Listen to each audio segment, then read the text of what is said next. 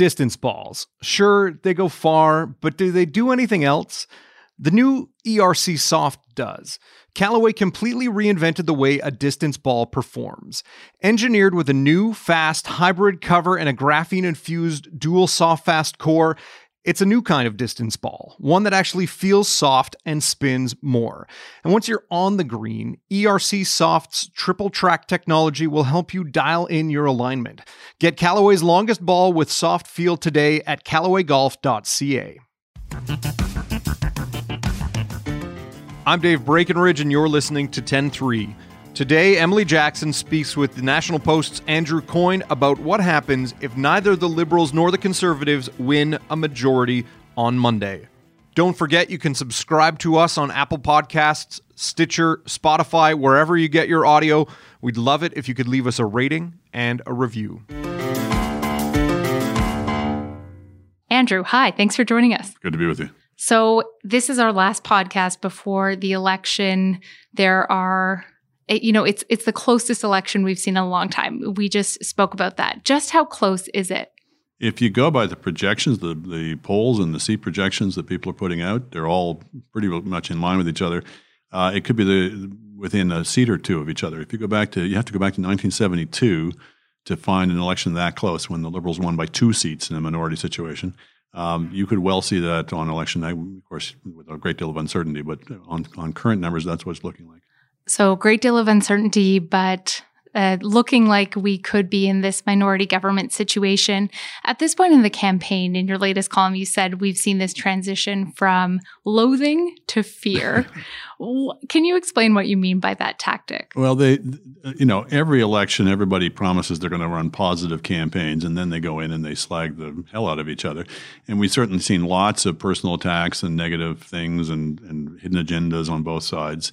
I'm not trying to claim who's worse than the other, but they both indulge in it. What you're now getting is, and it was to be predicted if we were in a minority situation like this, is people start conjuring up fearful scenarios of what could be the result of the election. And so on the Liberal side, it's, beware, if it's a Conservative government, there'll be these terrible cuts and austerity, and the country will disappear into the air or something.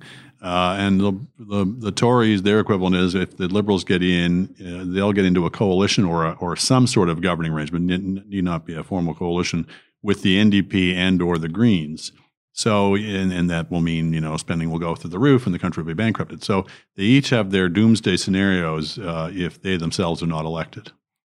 But these doomsday scenarios don't necessarily have a basis on truth. When we look at the Conservatives and the Liberal platforms, the spending promises are fairly similar. Why do you think they're embracing this tactic when it might not be grounded in reality? Well, because they're in politics and people always want to exaggerate the stakes. Every election, everybody always says the stakes have never been higher. The choices are so stark.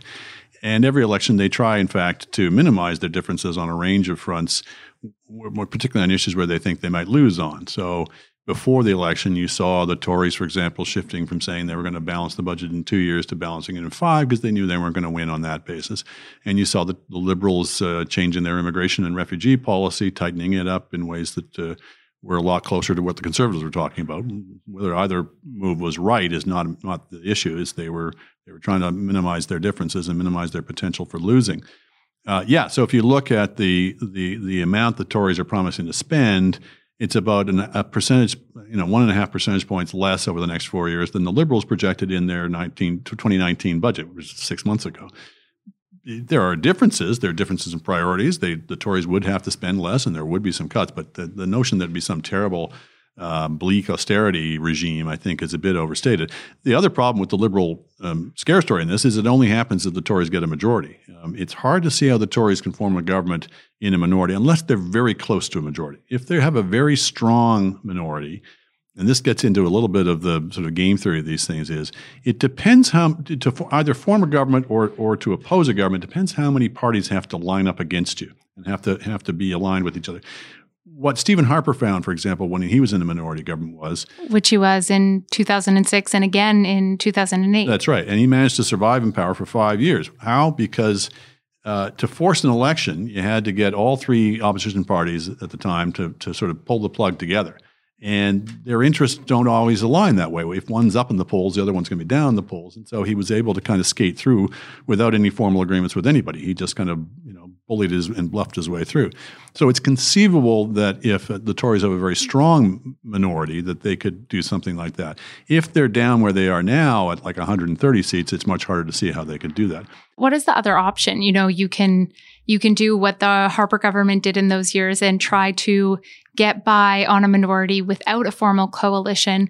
What are the more formal choices, say, if the left does splinter and does decide to join together? Yeah, the two main ones that you hear talked about is one is a formal coalition, which are common in other countries but not very common in Canada, and that's where you divvy up cabinet seats and you sit around the cabinet table together and you basically govern together. It doesn't tend to happen in this country, I think, because the leaders in our system are so dominant.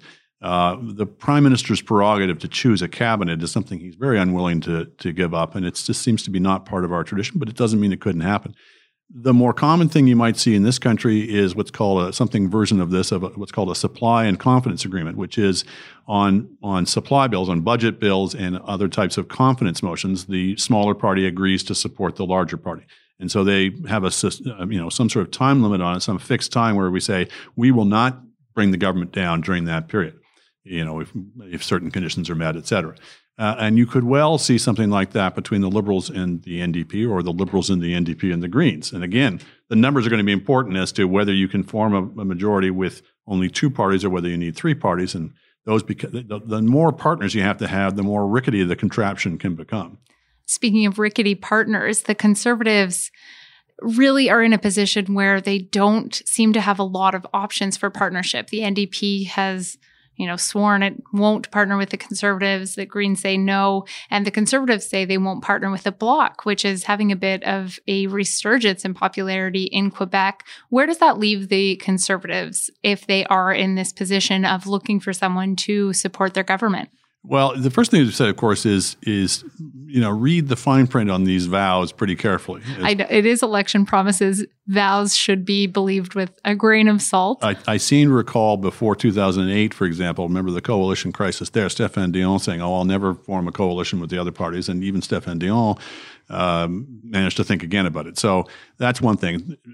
And secondly, of course, people can get very flexible about their policy positions as well when they're anywhere near power. And so people who had said, come hell or high water, I'll do X or Y in my platform, you may find that gets jettisoned pretty quickly. So nothing is set in stone. Nevertheless, it's more likely than not that the Conservatives would have trouble finding support from either the NDP or the Greens. And they've got to be very careful how they deal with the Bloc. This is a party that maybe it's put separatism on the back burner, but it's still a separatist party, and it would not be greeted well in the rest of the country to see the Tories in any kind of formal arrangement with the Bloc. Well, especially in Alberta, given the energy conflicts between Quebec and Alberta, you can imagine that would be a tough line to dance for the Conservatives. Yeah, it's trickier, I think, the Bloc, I don't think, would be opposed to building a pipeline through British Columbia. It would just be opposed to building it through Quebec. The Bloc would look at everything through a Quebec lens and would probably be pretty flexible about stuff outside that.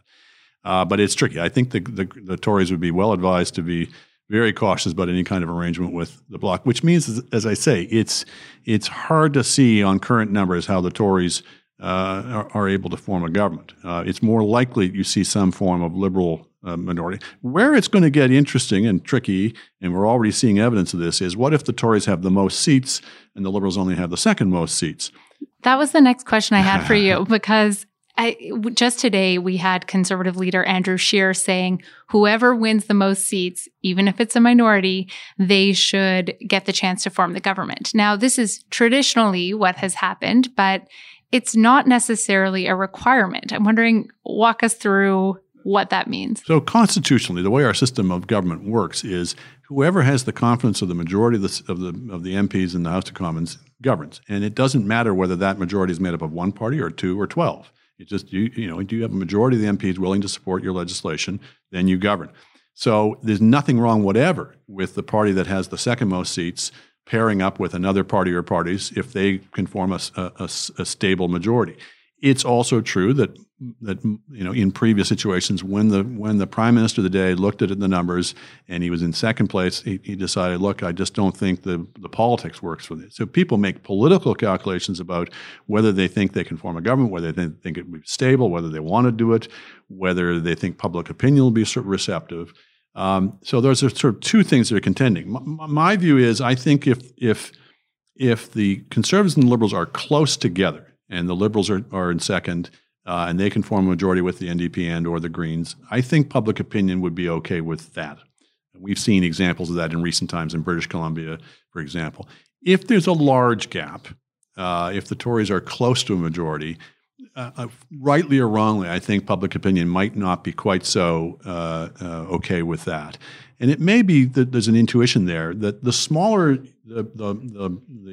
the large party is in a coalition or a governing arrangement. If the Liberals only had 120 seats, for example, they're in a very weak position relative to their bargaining partner, their governing partners. And I think there'd be a legitimate concern that they'd be whipsawed and forced into making very large compromises in order to be able to form a government. So people look at these things. I think each situation is different. You look at what the relative bargaining strengths of the parties are, and there's judgment calls to be made, and I think there would be judgment calls. I would guess if the Liberals were far behind the Tories, even if the Constitution was on their side, they may not think it was politically wise. And that comes down to, this question of how our electoral system is structured in the first place. The Liberals are in an interesting position because they promised to do some electoral reform last time around. As we all know, that was an absolute failure once they actually came into power and realized, oh, hey, this system has been working for us. Right. That said, we're having this conversation again, where the party that winds up being in power may not necessarily represent the majority of voters in a coalition situation or in a minority government situation. How do you think the parties are going to be grappling with that? And how would the Liberals specifically grapple with that when they had promised a different system where there could have been more, I suppose, representation? Well, exactly. I mean, what they've been saying to voters who might be tempted to vote NDP or Green is what they say every election, which is you can't do that. You're not allowed to vote for the party you prefer. You have to vote for us because otherwise you're letting the Tories in. And the whole strategigic voting thing. Strategic voting. So you have a kind of a duty to vote for us, which is, I think if I were a New Democrat or Green, I'd say, wait a minute, my vote is my vote. It doesn't belong to you. I'll decide who I think is the best opponent to the Tories. But nevertheless, it's an age-old strategy. And as you say, in 2015, the Liberals campaigned basically by saying, we're not going to do that anymore. We're going to have a system of government where the splitting of the vote isn't so important.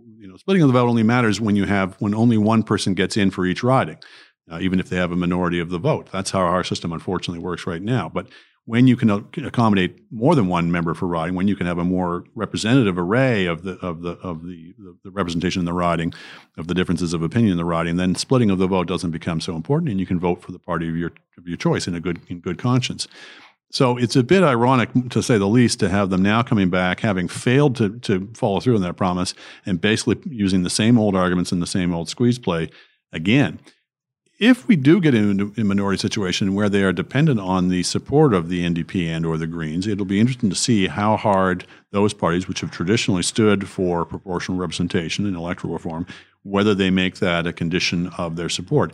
Probably they won't, because they don't have enough. The public isn't necessarily clamoring for it, but it wouldn't be somewhere in the mix. They have a strong self-interest as parties. It's not just that they are highly principled on this. Like every party, they're also advocating their own self-interest. And it would certainly, I think, make it part of the discussion at any rate. It could be interesting to see what happens there. Yeah. What else are you going to be keeping your eye on in the final days of the campaign? Do you think there's enough time for the polls to break away and get a little bit less balanced in this very tight horse race between the Conservatives or the Liberals? It's certainly possible. I mean, I've rarely seen an election in which the two major parties have been so static. I mean, there's the Tories have been, and the Liberals have been dropping off, and the Tories have been dropping off, but they've been so close together, and there hasn't been much switching between them as far as I can see. It's been morely just the rise of the Bloc and of the NDP. But the last days of an election are crucial, particularly when there's these strategic voting calculations. Polls have been wrong in the past, famously in Alberta and British Columbia. It's a very difficult matter being a pollster these days. People don't answer their phone or they don't tell the truth to the pollster. So you do have to leave open the possibility there can be shifts at the last second that the polls don't pick up because they didn't poll in the last couple of days. But if you had to bet, the trend is your friend. If you had to bet, you would say it's going to look something like what it looks right now. And that's I don't think anybody before this election really would have laid a lot of money in the idea that the big winners out of it would have been the NDP and the Bloc. There were parties that were both kind of written off for dead, more or less. But when expectations are lowest for you, that's maybe sometimes your best bet in politics is you can exceed expectations. Well, that was the 2015 election in a nutshell, right? The Liberals went into it in third place. That's right. Nobody thought they had a fighting chance. And Jagmeet Singh, who had been a disaster, frankly, as leader before the election, but obviously has reservoirs of likability and goodwill and seems to get along with ordinary folks and can understand their concerns. And people had a good look at him during the debates in particular, and it's pretty clear that's when the NDP surge began. What that says is that the vote on the left is really loose. Their only common feature is they don't like the Conservatives, but they can switch back and forth between the Liberals and the NDP and the Greens and have been violently all through this campaign. And that's been to the cost of Liberals. So the disaffection with Justin Trudeau, who was able to round up a lot of that vote in 2015, there's enough disaffection with them that people are their allegiances on the left are quite fluid, and they will switch back and forth probably right up until Election Day. That disaffection, I think, is going to be a big story, too, if there is a minority situation, just given what we've seen so far.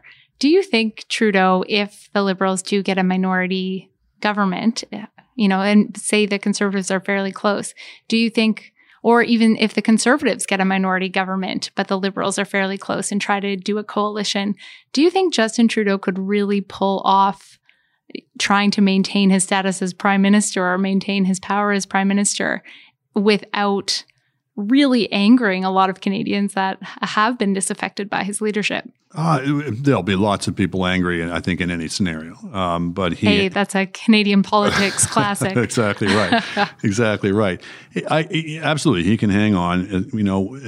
As long as you got the levers of power, you've got a lot of advantages on your side.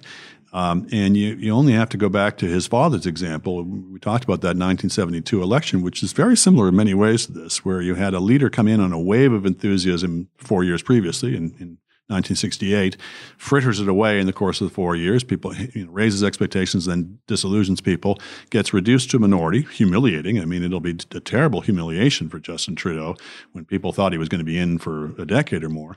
But you suffer humiliations in politics, but you keep going on. And if history does repeat itself again, what happened in 1974 was the Liberals, having governed for 2 years in minority, came roaring back with a majority. So if I were Justin Trudeau and the Liberals, there's no reason that couldn't happen again.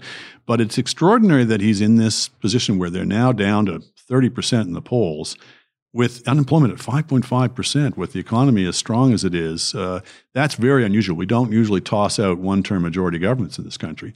So even to be where he is now is extraordinary. And the other thing is you could see both major parties coming in below 33% in the polls. That's never happened in Canadian politics. So it's a bit of a rebuke to both of the major parties that people are sort of looking around now for new and smaller alternatives. And I think both the Conservatives and the Liberals need to have a good look at themselves and say, why aren't we connecting with Canadians anymore? It may just be that neither of them have particularly inspiring leaders, but it may also be they need to think about what their broader message is to the public. A broader message that will get more people out to the polls. Andrew, thank you so much for the insight. It's going to be an interesting week next week. Certainly will. Thanks again. Thank you. 10-3 is produced by Carson Jarama. Theme music by Bryce Hall. Thanks to Emily Jackson and Andrew Coyne. More from Andrew at nationalpost.com. I'm Dave Breckenridge. Thanks for listening.